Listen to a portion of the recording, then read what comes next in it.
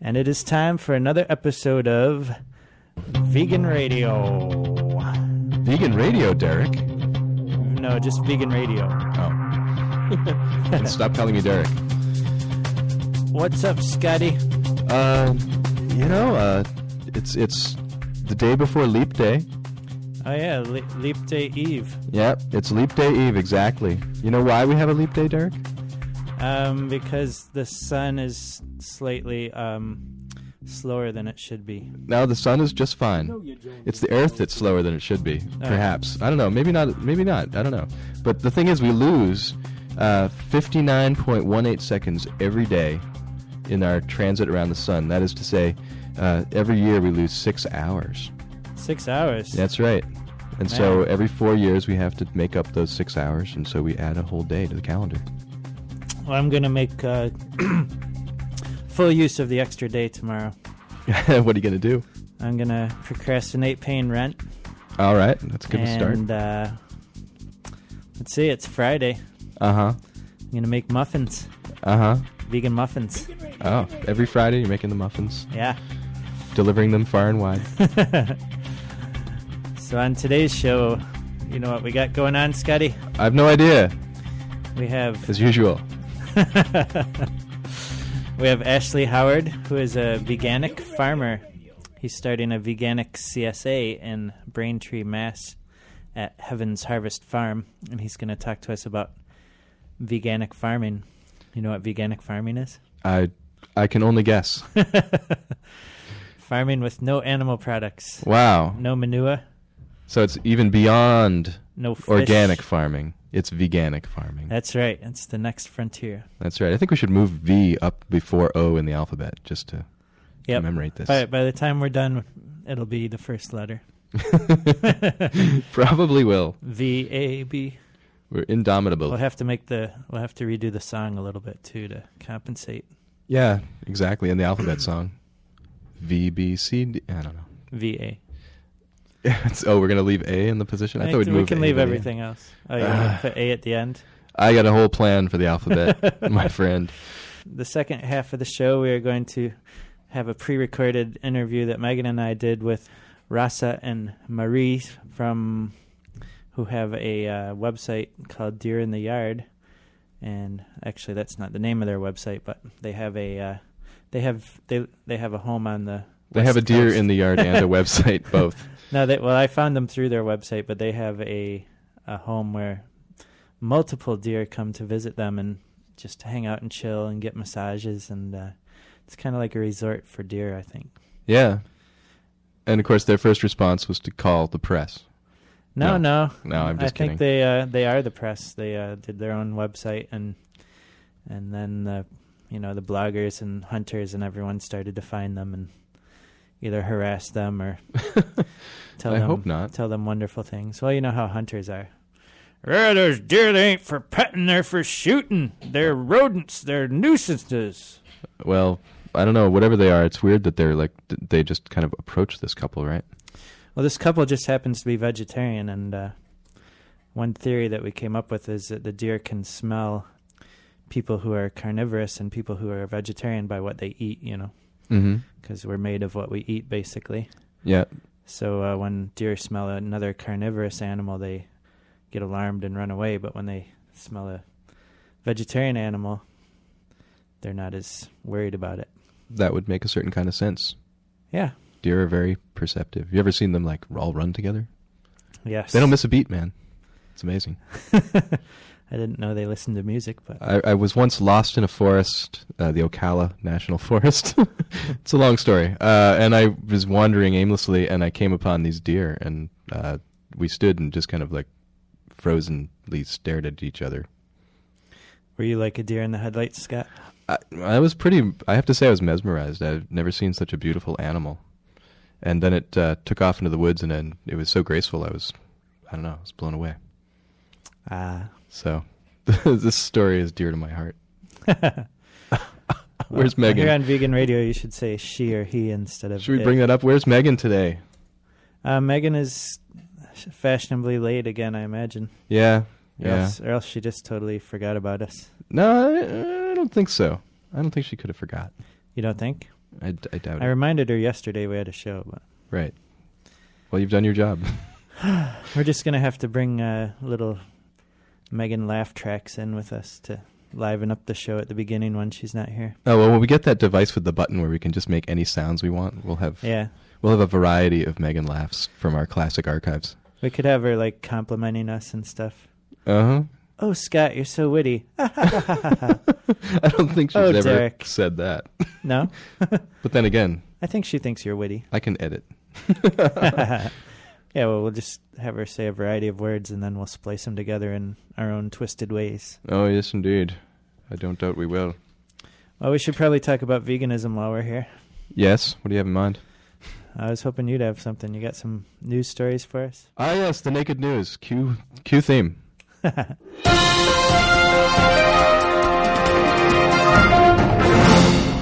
It's not the naked news anymore. We're on Pacifica now. We have to keep our clothes on. Right. We would normally use the typewriter sound, but now it's like the sounds of keyboards, and they're very quiet. Oh. We'll put that in after. Yeah. It just sounds like bugs running. Well, let's see. My favorite story this week is about this Toxoplasma gondii. I'm a big fan of This Week in Science for all those Twist minions out there. And it's a podcast, it's a radio show, and they often bring up this occasionally this Toxoplasma gondii, which causes toxoplasmosis in cats and humans, and apparently is considered to be one possible cause of spurious schizophrenia that people get. In fact, the reason it's in the news this week is because PETA's Ingrid Newkirk has commented on the fact that Brittany May, because while she's in the institution, she's been asking for ice cream a lot. We're not talking about Britney Spears on our show, are we? Did you know that? Have we sunk to this level? Did you know that Britney Spears is an anagram of Presbyterians? It's all a conspiracy, I'm sure. I'm sure it's got something to do with it. But anyway, so this stuff apparently you can get it from eating meat and other. It can get through in other ways, but basically once it's in your body, it kind of conceals itself from your immune system and hides and waits, and then later on it starts to act up and can cause these schizophrenic symptoms. But apparently it also has other behavioral changes that are more subtle can occur, and a person may simply take them as being part of their preferences and personality. Preferences, so people don't even know they have a parasite bacteria living in them. Right, and the kinds of behaviors that it tends to induce are types that would favor its being passed on. So you might, for example, crave more meat if you were to be infected. I'm just theorizing. I don't really know. But this stuff is out there, and we're keeping a close eye on it because parasitic infections that can modify your behavior and change your personality. I don't know. It kind of opens up the whole question of who are we, man? Who are we? And we're going to have a station ID, and then we're going to come on with our next guest. We're going to find out who we are. This is Gene Bouston from Farm Sanctuary, and you're listening to Vegan Radio, where the animals are our friends, not our food. Go vegan.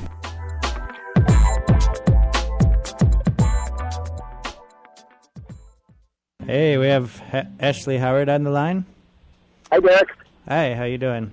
I'm good, thanks. Hey. So, Ashley, you have a farm in Braintree, Mass. called Heaven's Harvest. It's actually New Braintree. New Braintree. What happened to the old one? This is the old Braintree. I've heard that before. New and improved Braintree? Yeah, well, Braintree is a community right outside of Boston, and New Braintree is just due south of Barre, Massachusetts. Okay. Oh, I stand corrected. Right next to the Quabbin Reservoir. Oh, well, that's nice. Yeah, it's lovely there. Do you get any of your water from there? We're still 10 minutes or so away from the water. We're actually in a community that at one time they wanted to build a prison, and instead they put in the state police barracks, the training facility. So Wow. that was what New Braintree was famous for. And New Braintree is also famous for having more cows than people. Really, seriously. I believe it. So, what's up today, guys? Well, we wanted to talk about your decision to switch your CSA that you've had to a all-veganic CSA, and maybe you could just start by explaining what veganic is. Well, from my perspective, simply I was made contact with a woman in the Boston area. Her and her husband are going to be starting a cafe in Lynn, as well as a little store, a health store, but it's going to be vegan-driven. And I was interested mainly because there's always opportunity to help people in niche marketing. And as a farmer, I believed in organic practices. I was really autoimmune system ill back in my 30s and early 40s, and one of the ways in which I became well was to eat organically.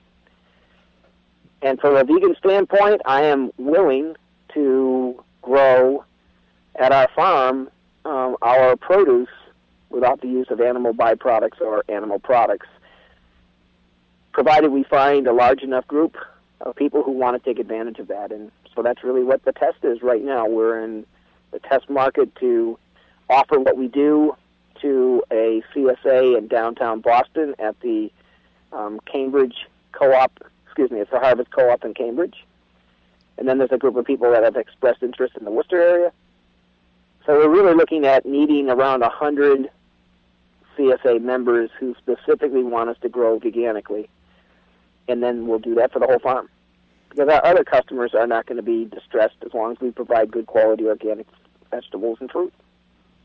Right. So what kind of operations will you have to switch that you were doing in the past? What are you going to have to change in your harvesting certainly methods? From a fertilizer standpoint, we're going to have to use all plant-based fertilizers. In the past, I've been able to use manure from an organic chicken farm in Hubbardston, which is pretty well known for its high omega content for its eggs. And then I also use traditional organic fertilizer, but mostly what I use is compost. And the vast majority of the compost that I've used in the past has been plant-based. So that's not going to change very much, but I've had to search out different kinds of fertilizer opportunities, specifically ones that utilize plants that are higher in nitrogen, like alfalfa. It's going to probably run me an extra 40% in fertilizer and nutritional cost, which hopefully is going to be offset by some of the other things that I have been researching, not the least of which is the use of seawater. I've just found that really incredibly interesting. If I could take a minute, I'll just explain to you what that would do. Seawater basically has been used by hydroponic farmers in Florida and other places for lots of years, and there was a lot of research and usage done by some guys back in the 70s and early 80s, but it just never caught on. They were on national TV because basically the premise is that animals in the sea do not age the way in which we do, that even though they at some point die or are eaten in the food chain, they do not have significant changes in flesh because of the strong antimicrobial value of seawater. We all know that if we got poison ivy, one of the best places to go is to jump in the ocean because it has a lot of healing properties and drying properties. And seawater was used as a test that really caught my attention with two separate crops, both of them organically grown tomatoes. One was sprayed with seawater, the other was not, was grown traditionally organically. Both had introduced to them tobacco mosaic virus, and the crop that was grown straight organic all caught the virus and died. The crop that was sprayed with the seawater, none of the plants caught the virus, and they all flourished. Wow. So where will you be getting seawater from? You get it as a dehydrated product, and you get it right from two different companies down in Florida. And then you add the appropriate amount of water depending upon what you have as needs.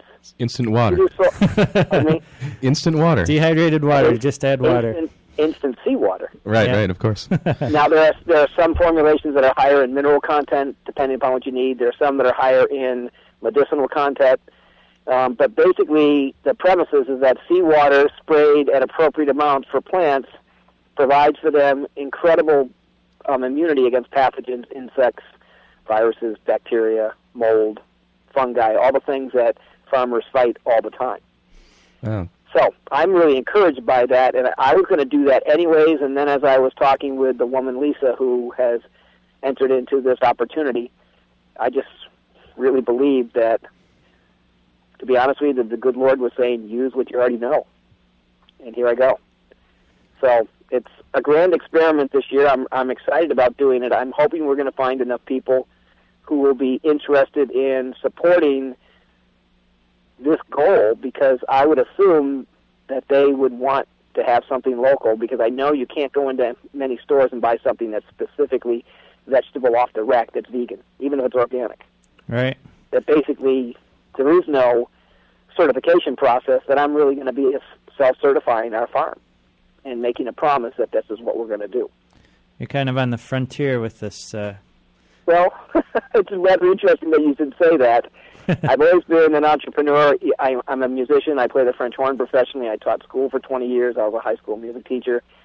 But the farming piece is really in my family. My mom, her brother was a large-scale, old-fashioned dairy farmer outside of Cortland, New York, where he had 400 acres and probably 70 or 80 wonderful cows. And some of my earliest wonderful memories was being there when I was a kid, when I was very young.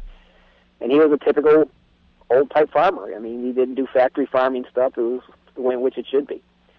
So for me, that's in my blood, and I've always wanted to grow vegetables. I love putting seed in the ground and watching it mature and then being able to see its life cycle. And also, to be honest, eating it. I love it.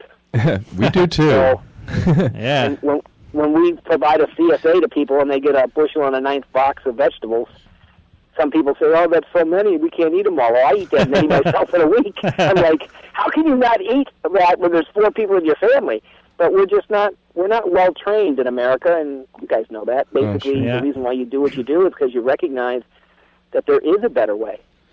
Yeah, and really, isn't this trend of high nitrogen fertilizers and things really Killing the soil. Yeah, I mean, it's leaving all kinds of residues and killing the soil, and it really is such a recent development when it comes down to it. It's really the last, maybe 50 years. Right, and it really grieves my heart, because I have friends, along with my daughter, who do mission work, some in Honduras, some in Belarus. And my friend who's been to Honduras, he says he's been there 15 times with groups of kids doing, building hospitals and stuff like that. And he said the farmers there, they apply the pesticides and stuff by hand. Wow.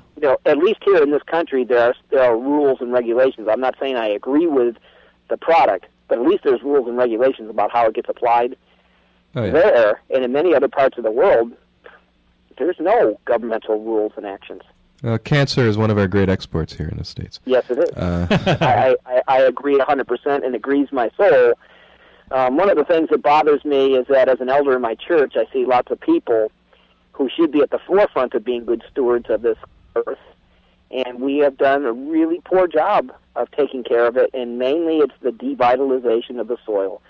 When I taught school, I saw kid after kid after kid who nutritionally was so deficient, and they ate the typical American lifestyle, the American diet. Yeah. And one of the things we do is we help a lot of people with autoimmune disease, and that's one of the reasons why I'm so passionate about organic practices, is because it helps people clean out and allow their immune system to do what it's supposed to do without being overloaded. So that's another reason why I do what I do. Do you want to talk more about how you got sick and cured or helped? Yeah, I did the typical American diet piece. I was a music teacher, and I basically didn't eat food until nighttime. I taught school all day. I taught horn lessons, played music and stuff, and I'd get home late at nighttime, and I'd eat the typical, without being crass, I'd have a big steak with a bag of potato chips, drink a beer. And doing that over the course of some length of time, it really impacted me seriously. So I had Crohn's disease, I had Epstein-Barr virus, and cytomegalovirus, and I was close to death on 2 different occasions. And to be honest with you guys, I have no idea what your bottom line spiritual perspective is, but I know that God spoke to my heart and said, if you want to learn a different way, I'll teach you, but you have to obey. That's the problem. Yeah. When you start to feel better, many people give up on what got them well. Yeah. So it is really a lifelong commitment. My son said to me the other day, he said, "Dad, you're the most disciplined eater I know." Now, I'm never going to be skinny. I'm still short and round, but I am very, very healthy at age 55. My blood pressure is 110/70. My resting heartbeat is 60. Those are not numbers that are normally associated with American men at age 55.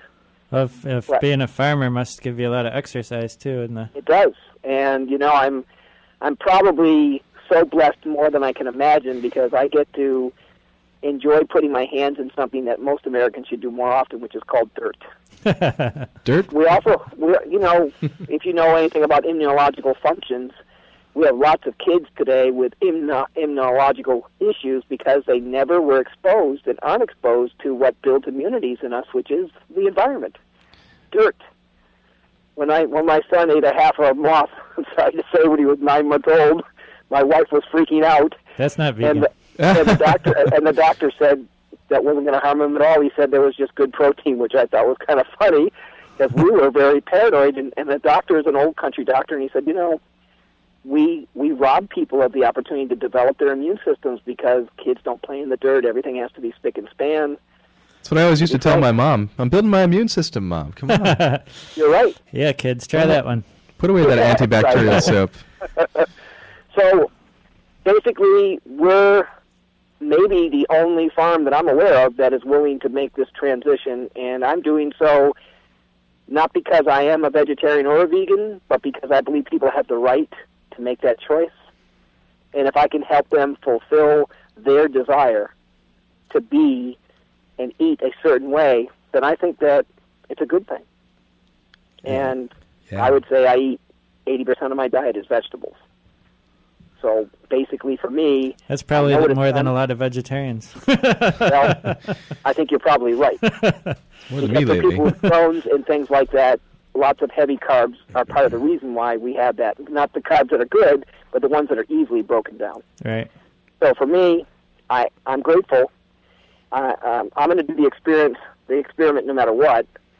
Whether we become a large CSA from a veganic standpoint is really open to the people at large. If they want to support it, we'll do it. We have 72 acres, so it's not like we have any loss of opportunity from a standpoint of land. We are also located right smack dab in the middle of the state. We're only 5 miles from the epicenter of New England. Rutland, Massachusetts is the actual geographical center of all of New England. So we're 5 miles from the center of Rutland. And here we are. And I have really appreciated you guys inviting me on. So if you want to ask me any other questions, pick my brain. What little there is there, you can have. Well, first for our vegan listeners in Massachusetts, where, if they were to become members in your CSA, which basically for people who don't know means that they would have a share in your output of your farm. So if you have a really good year, they get a lot more, and if you have a bad year, a little less. But either way, we guarantee 15 weeks. Yeah. And if weather and crop production help, then we'll do extra weeks at the end, and there's no extra fee for that. We actually have a delivery that will be made at the Harvest Co-op in Cambridge. And then we have a group of people who are interested in Worcester. That's yet to be determined where that would be. And then I probably would, for a group of 50, between 30 and 50, hopefully 50, I would come out to the western part of the state as well, someplace there. And what we typically do is, if we got enough people together that it would make it financially worthwhile, we would definitely do that. I bet we've got a large receptive group here. We can talk to our regular monthly veggie group.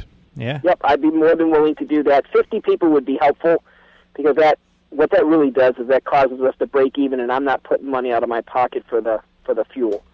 I'm actually being able to break even and say, okay, 50 people is really the bottom to drive a significant distance. Because to go to Northampton, I was just in South Deerfield this morning. I was at Full Bloom Farm. Oh, maybe we could come pick up a load on the vegan bus every week. Absolutely. So listen, if there was then we wouldn't even need 50 people. If there was a place where somebody was willing to be a site coordinator, that's basically how all of my sites. We have 18 different places we deliver to. As far away as Duxbury, down on the South Shore, and up in Reading. As long as there's a site coordinator and there's a place that it can stay cool, we have a refrigerated truck, and we deliver the same basic hour-and-a-half time window every week on the same day.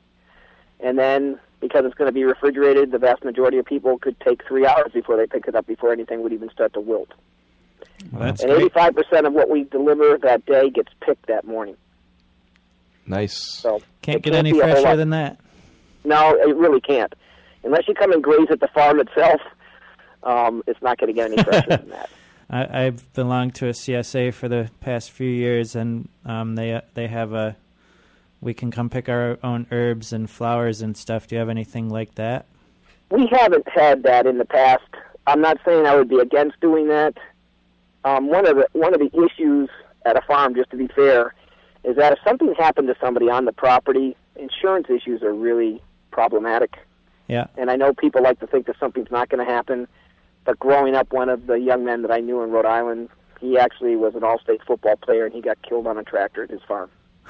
So I'm well, they don't let us ride the tractors, that's for sure. the business that I'm in, I do insurance and financial planning in order to be able to afford to be a farmer. Ah. So I am not against people coming to visit. I'm not sure that I like the idea about people actually working in the field, but we do have opportunity for people during the season. Like if we have available and people want to freeze for $1 a pound, we'll sell 50 pounds of green beans. Try getting organic green beans for $1 a pound anywhere. All right. So, you heard it here first, listeners. Green beans in Braintree. New Braintree. New Braintree. Excellent. And so if you guys are interested, if you want to give out my email address, I'll be happy to do that for anybody who wants to connect, because maybe somebody wants to be a site coordinator. Typically, a site coordinator would get the minimum number of people, and then what we do is we do the Old Testament biblical thing. We give 10% of the group free, so that either the person who's in charge can get theirs for free and give away some, or you can give some to people who are in need. Whatever it is that site coordinator wants to do, that's what we do. Excellent. And like us, we like to smite the evildoers, like the Old Testament style. Okay, wise guy. I get a chance to meet you in person sometime. Uh-oh. Yeah, that's okay. I'm 55 and I'm 5'4", so I'm not that scary. I'll repent. Well, you're a farmer. You won't. I know better. I can tell. You sound just like my son. I love it. Anything else, guys? Do you want to be able to give out the email, or would you rather have some other form of if you feel comfortable, you could say it on the air. I don't have any problem with it at all. It is Heavens with an S, but no apostrophe, organic at Yahoo. Heavens Organic, all one word, all lowercase, at yahoo.com. Great. And they can send an email off. My first name is Ashley, and my wife's name is Ethel, but I'm the one that takes care of basically the farm stuff. She's still a music teacher. So she actually gets a vacation. I don't. She gets her summers off while you're working? Well, she actually participates in helping put the CSAs together. Most of the time when I was a teacher, all of our help basically were my students. So kids got to have a decent summer job. They knew me. I knew them. They knew when I was a Grinch that they would go the other way, and I knew when they were slacking off, I'd give them more work.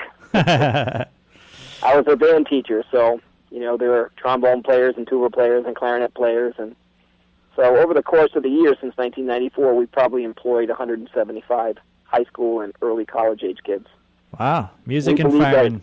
It's important that they have a healthy place, a healthy work environment to learn about work, but also I would never have young people working at a farm where we're spraying chemicals and things like that.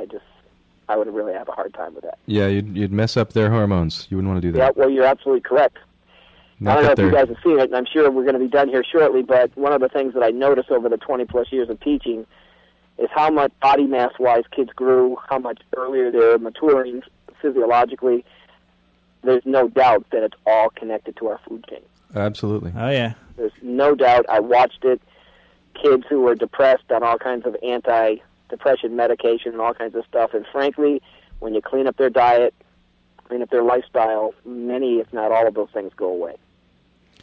I just wish we could get more people to listen because, frankly, we're fighting a hard battle against an established, dare I say, pharmaceutical and medical community. That's pretty problematic today. Yeah, it's getting out there.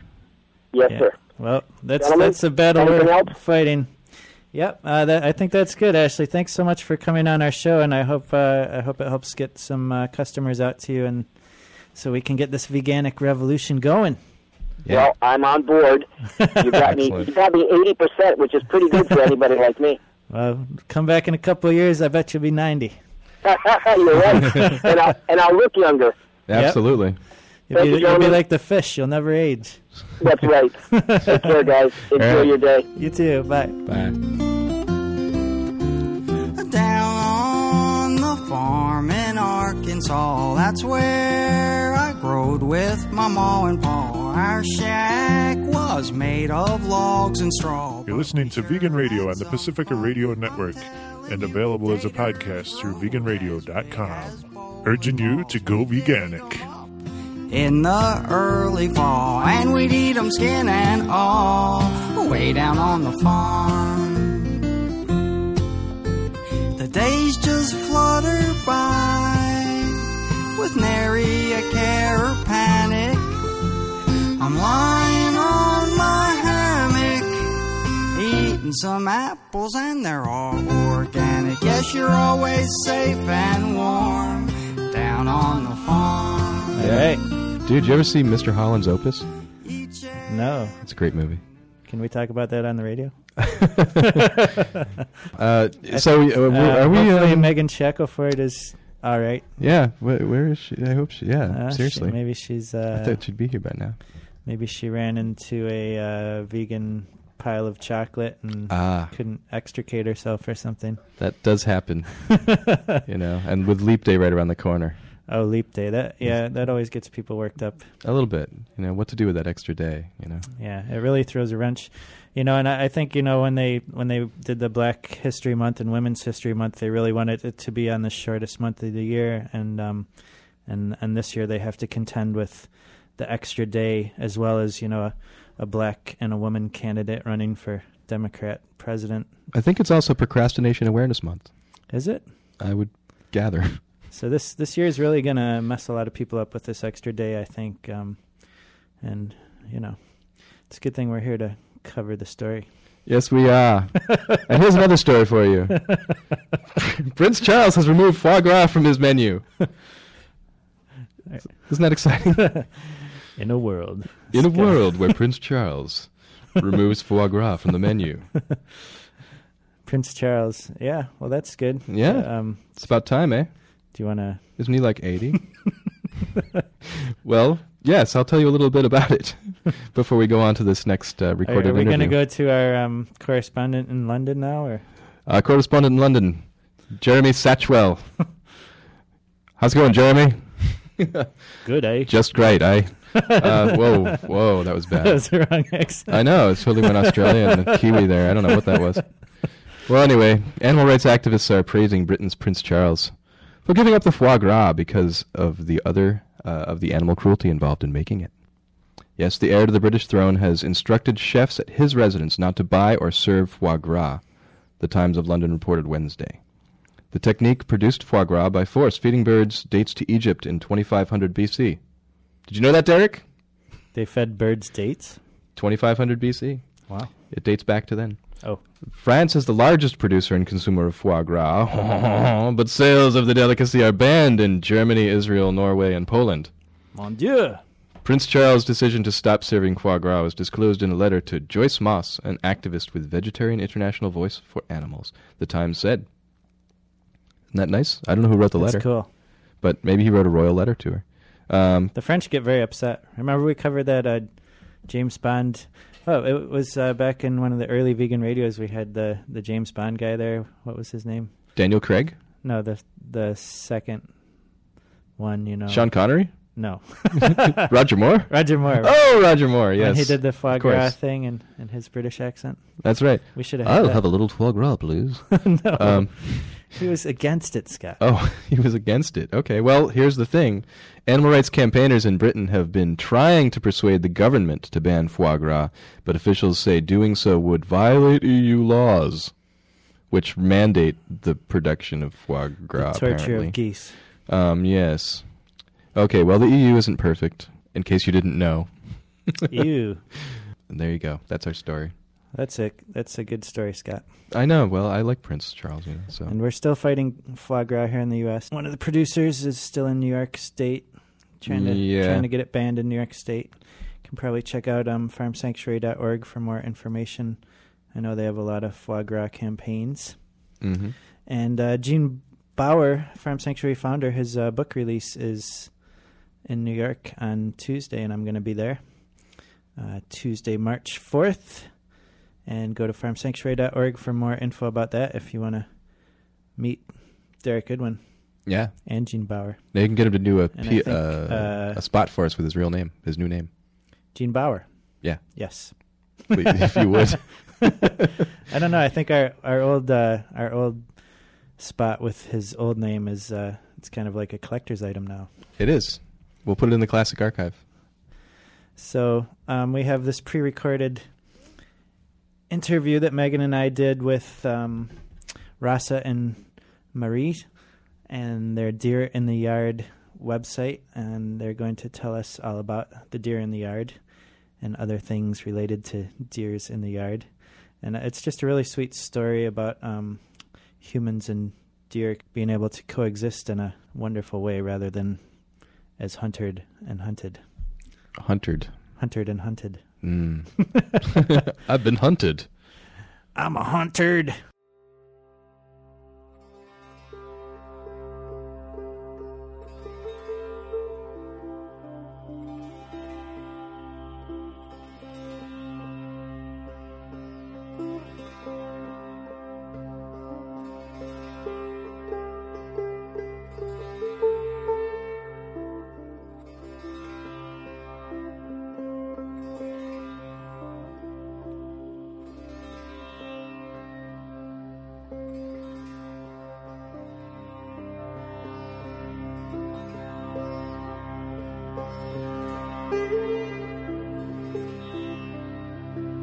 My name is Marlies Jermutus, and I'm from Germany. I live since 10 years in the United States. I'm an abstract artist since 1971, and I'm a musician nearly so long, and I play in the music group Starseed. Tampura, it's an Indian instrument. And I'm the mother of wild deer. Lots of wild deer in my backyard.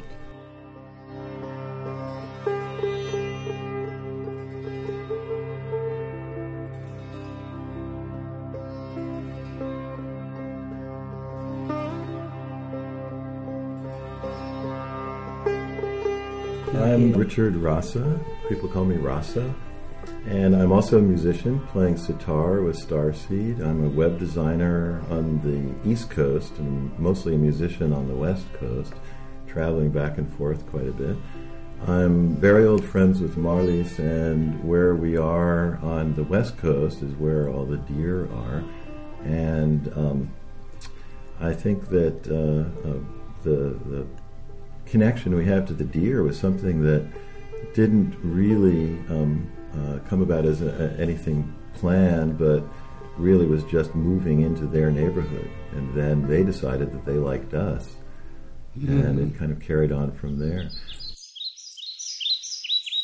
When I put up photographs of the deer on my website and created a little separate site called Deer in the Yard, we started to get so many hits on the website and so many emails that, for one thing, I had to change my ISP. I had to switch to another company because the local company couldn't really handle the traffic. We got, within about a 3-month period, we had probably 500,000 visitors to the website soon after it came up. So you can imagine that they couldn't handle that. And so many letters from so many people, and we were so astounded by the compassion that people felt towards deer. And I would say maybe 85% of the letters were from, I don't know about fundamentalists, but pretty strong Christian believers who felt and said so in writing that we were doing God's work, and they blessed us for that. And said we would have we'd have a place in heaven because of our love for the deer and all of that.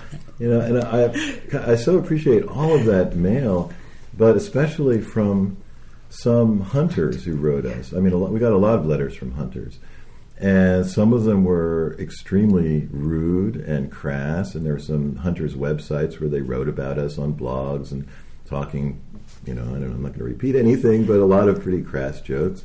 But the majority of hunters, I was really impressed, would write us and say, your pictures are so amazing. I wish I could touch a deer or get that close to the deer like you do. And so many of them would say immediately, I only hunt deer for my family to have food.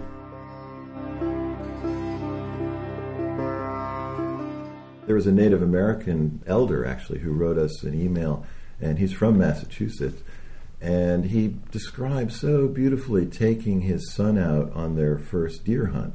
His, I think, son was 8 or 9. And he talks so wonderfully about the Native American tradition of how they hunt, and that they have a blessing that they offer the deer when before they kill the deer, and all of these things.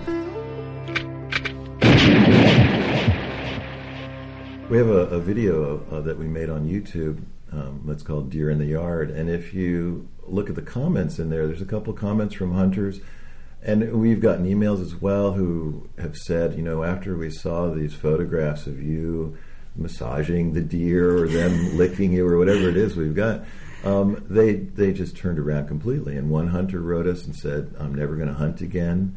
I just can't bear the idea of shooting those wonderful creatures. And I think that's pretty rare that happens, but it did. Yeah, but it has right. Yeah. Even one turns around. Right. If one turns around, it's very nice. That's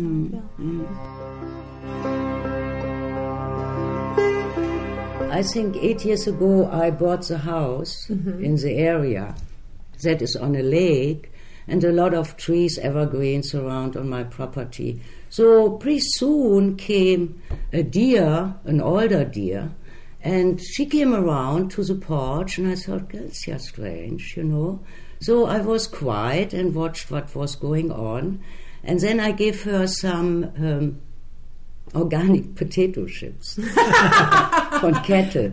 She loves that, So then we developed really a kind of friendship, and then she got, and in the summertime she got her first babies, so she had them around the property, and so I watched that all, and we came near and near. So over all the years, and then Raza, of course, visited us, So we all became an unbelievable strong communication with them, without even words, But it's a very strong bond, right? I think the deer would come in the house if I would let them, but I will not do that, So it's just wonderful, this wild deer, coming to me and show me a lot. You can learn a lot from animals, how they trust, how they act with their babies, how they act in their whole environment, They are still wild, even if they come. Then we learned, of course, that we can't feed them. In California, it's forbidden to feed the deer. So one hunter wrote to the police in my area. So one day, knock, knock, knock, the police came and said, I can't feed the deer. And I said, I didn't know that, so I don't do that anymore. But a little treat, I do that always.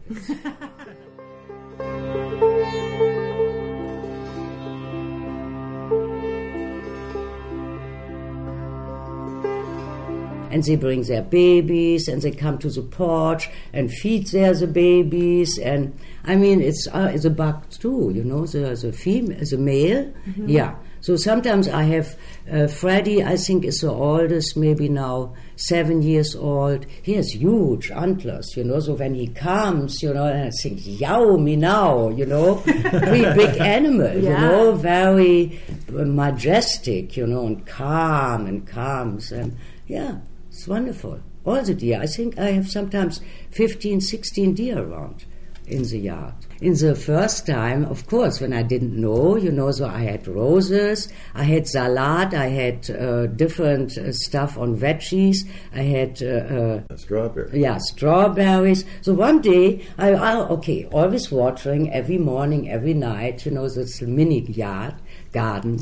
And then, I came one time out, and I saw rose Mama Rose, that was the first deer I had contact to.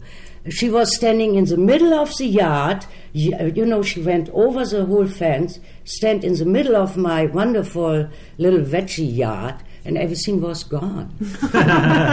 So I was crying, really crying, and I said to her, that is yeah ridiculous, Rose, you know. How can you do that, you know? Blah, blah, blah. And she looked at me, believe me, like she understand and thinks, you know, and said, listen, that is my instinct. That is what I'm doing, you know. You have to watch what you planned.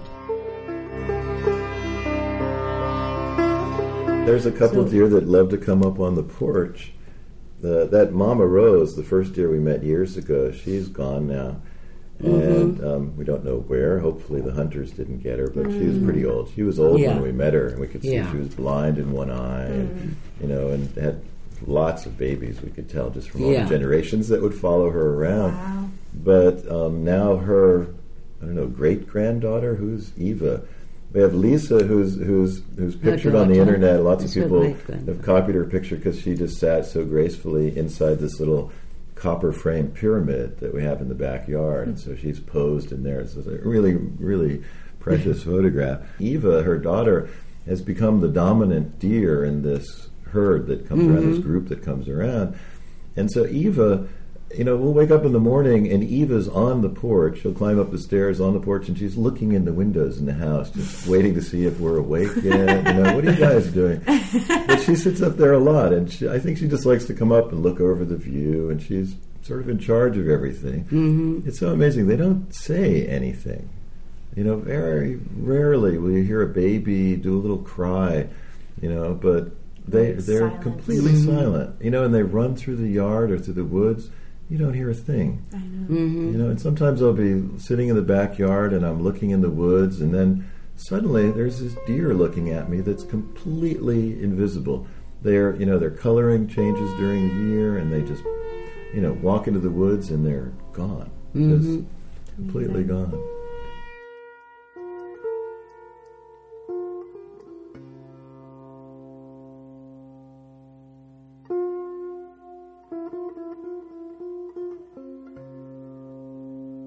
Were you vegetarian before the deer started coming? I'm since 1970, I think, or something vegetarian. So this connection was just like a reaffirmation. Of course, and they are vegan, you know, completely vegan. So when I gave them sometimes a treat in the first time when I didn't know, a little treat like a little covered chocolate, blah, blah, blah, you know, whatever, you know. Can they eat chocolate? They eat everything. Not all the deer. All the deer, you know, the different deer, they eat different food, really. They're all different. But, right, you know. So Mama Rose, she eat pretty much everything but was vegan. You know, so when I came one time with that little covered chocolate cookie, you know, she sniffed and then, whoa, you know, really horrible, like telling me, listen, leave me alone with that stuff. You know? Did you ever try to give her a vegan cookie? No, and they like really, when I give them the chips, you know, potato chips, you know. They like this is a theme, right? You like chips, I guess. Yeah, they like the chips more than me, believe me. But they like organic because they are used to that organic stuff, you know. Right. I eat since long time organic. So they, you know, they don't eat the potato chips who are not organic, you know, because sometimes, you know, I say, okay, let's get that back here. No, okay, then I try. No, they don't eat that. You know, they eat only, especially Eva, she's very picky. She eats really only organic chips, you know. Is it not wonderful? So I mean, they smell the chemicals, well, non-chemicals, I'm sure. you know. Their noses are amazing. I see them walking around the yard, and there was no lawn or anything. It's a very dry desert environment, and so we put lawns in the front and backyard, you know, and you have to have, it's California, you have to have water all the time built in so that it will stay green. And we planted not only grass but clover in about a 50-50 mixture. So the whole lawn is covered with clover. And the deer just love it. They love that. So, I mean, they get so much to eat. You know, we like to give them a little snack occasionally, but really not that much. they have so much to eat in the yard. They're eating the sage bushes and the juniper trees and all these little plants that I don't even know what half of them are. Yeah. And, they go from plant to plant and sniff, and we watch them long enough, you see that some deer will never eat certain things, and some deer really love those other things. And, they're all very different. They all have their own personalities, their own tastes, and they behave to us differently a lot of times.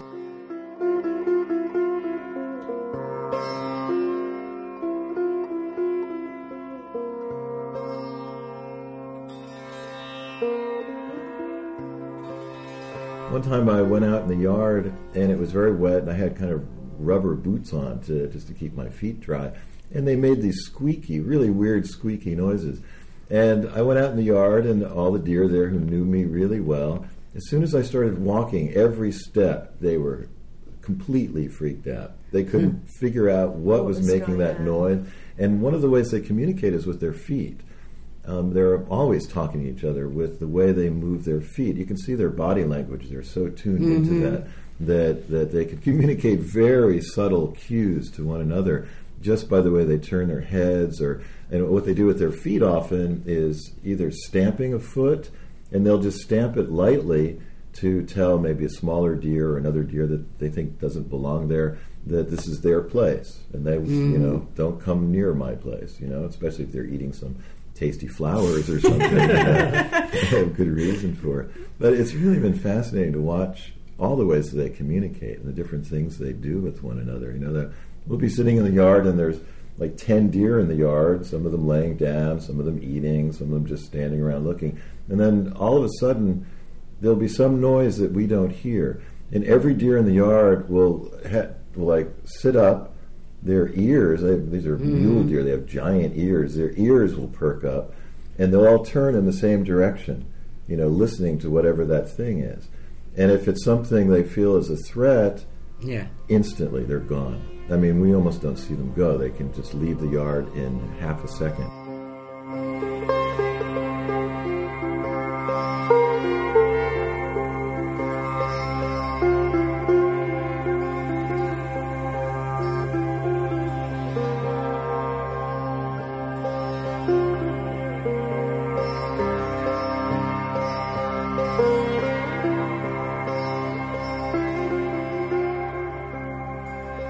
The 70s, when I became a vegetarian, the main reason was at first with all the chemicals, what starts then. Right, and then I had a very good friend from China.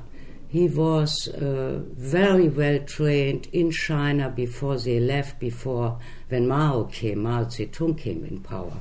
So Tien Tzu Hao, he explains that one time very good to me. He said when all the animals, when they go to the slaughterhouse, they smell already miles away the blood. And then that fear comes up, and that is stuck as energy in their bodies. Okay, and when they go to the final kill, then that whole fear is stuck in the cells. So we eat that all. That fear. Think about what kind of fear we eat, and the whole planet is full of fear. I mean, I will not say that only if you are vegetarian, you are without fear or what. No, that is not the issue.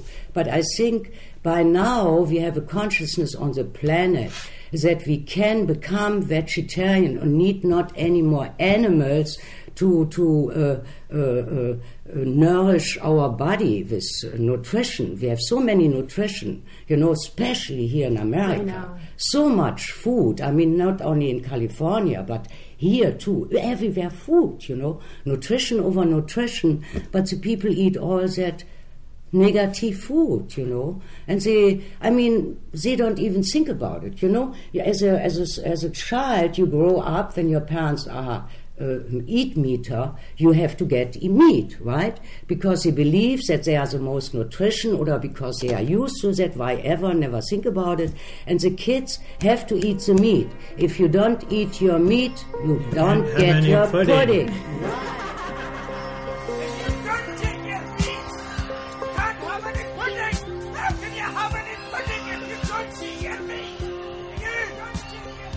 Yes!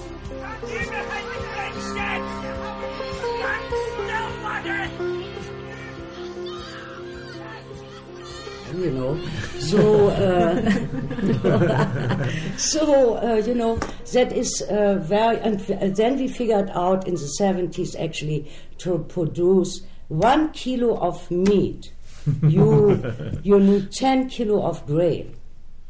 Yeah. 1 kilo meat, you get 10 kilo of grain you need. Think about that. In this, on this planet where so many people, countries are in poverty, have nothing to eat for days, for months, blah, blah, blah, you know. So that is not anymore, we can't take that anymore with our consciousness, you know, and with our heart. There's whole suffering on the planet, not only because we are eating meat and eating all that away to raise animals, all that, think about that.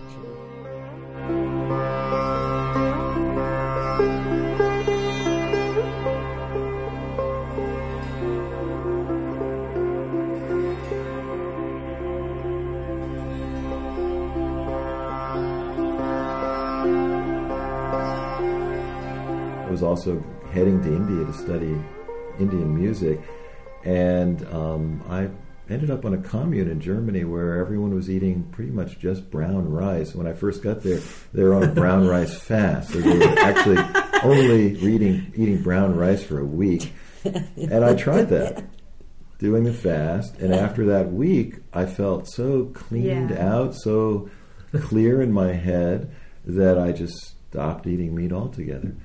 And, you know, I've gone back a few times, or there was a little while in my life where I was eating a little fish and sometimes a little chicken, but then stopped again. I just feel so lighter and so healthier having less meat to eat. And it's not a matter of the taste. It's not really a matter of the ethics for me primarily, although I believe strongly in the ethics of not eating meat for a myriad of reasons. But for me, the health aspects that's just so crucial. I mean, I can't play my music and be sensitive to that subtle vibration of sound if I'm digesting a huge hamburger. It just doesn't work. And the benefits to my health have been profound, really, in terms of just being able to control my weight and, you know, not feeling, you know, when the cold season comes around, you know, tons of people get the flu or they get colds. And a lot of that mucus in their systems, you know, they don't realize that, oh, I'm going to drink this big glass of milk in the morning. That's helping to create more of that mucus. Or whatever you eat, everything you eat affects your body in so many different ways, and then eventually your consciousness as well. I think that the experience of becoming a vegetarian just taught me in itself all of the benefits. I could just feel it. And I never wanted to go back.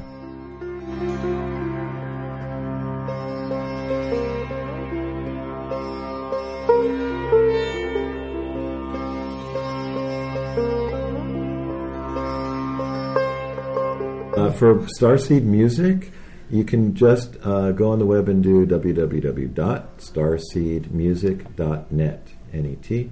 And if you wanted to look at Marlise's art on the web, that's Starseed Gallery. So it's just STARSEED Gallery, one word, .net. And if you'd like to look at deer in the yard, just go to Pelorian.com. And there's a button right on the homepage. Pelorian is PELORIAN.com.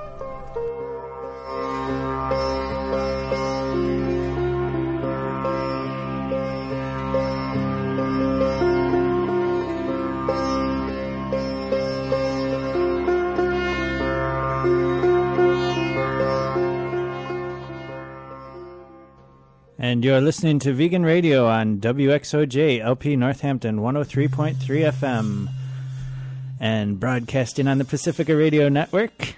That's it for our show. The end of that interview, the emphasis on you know, the clarity that comes with clearing out all the violence that you're bringing into your body, taking the time to, you know, really open yourself up and not take an adversarial stance towards the world. That's right. Well, thanks for tuning in, and we'll see you next time somewhere.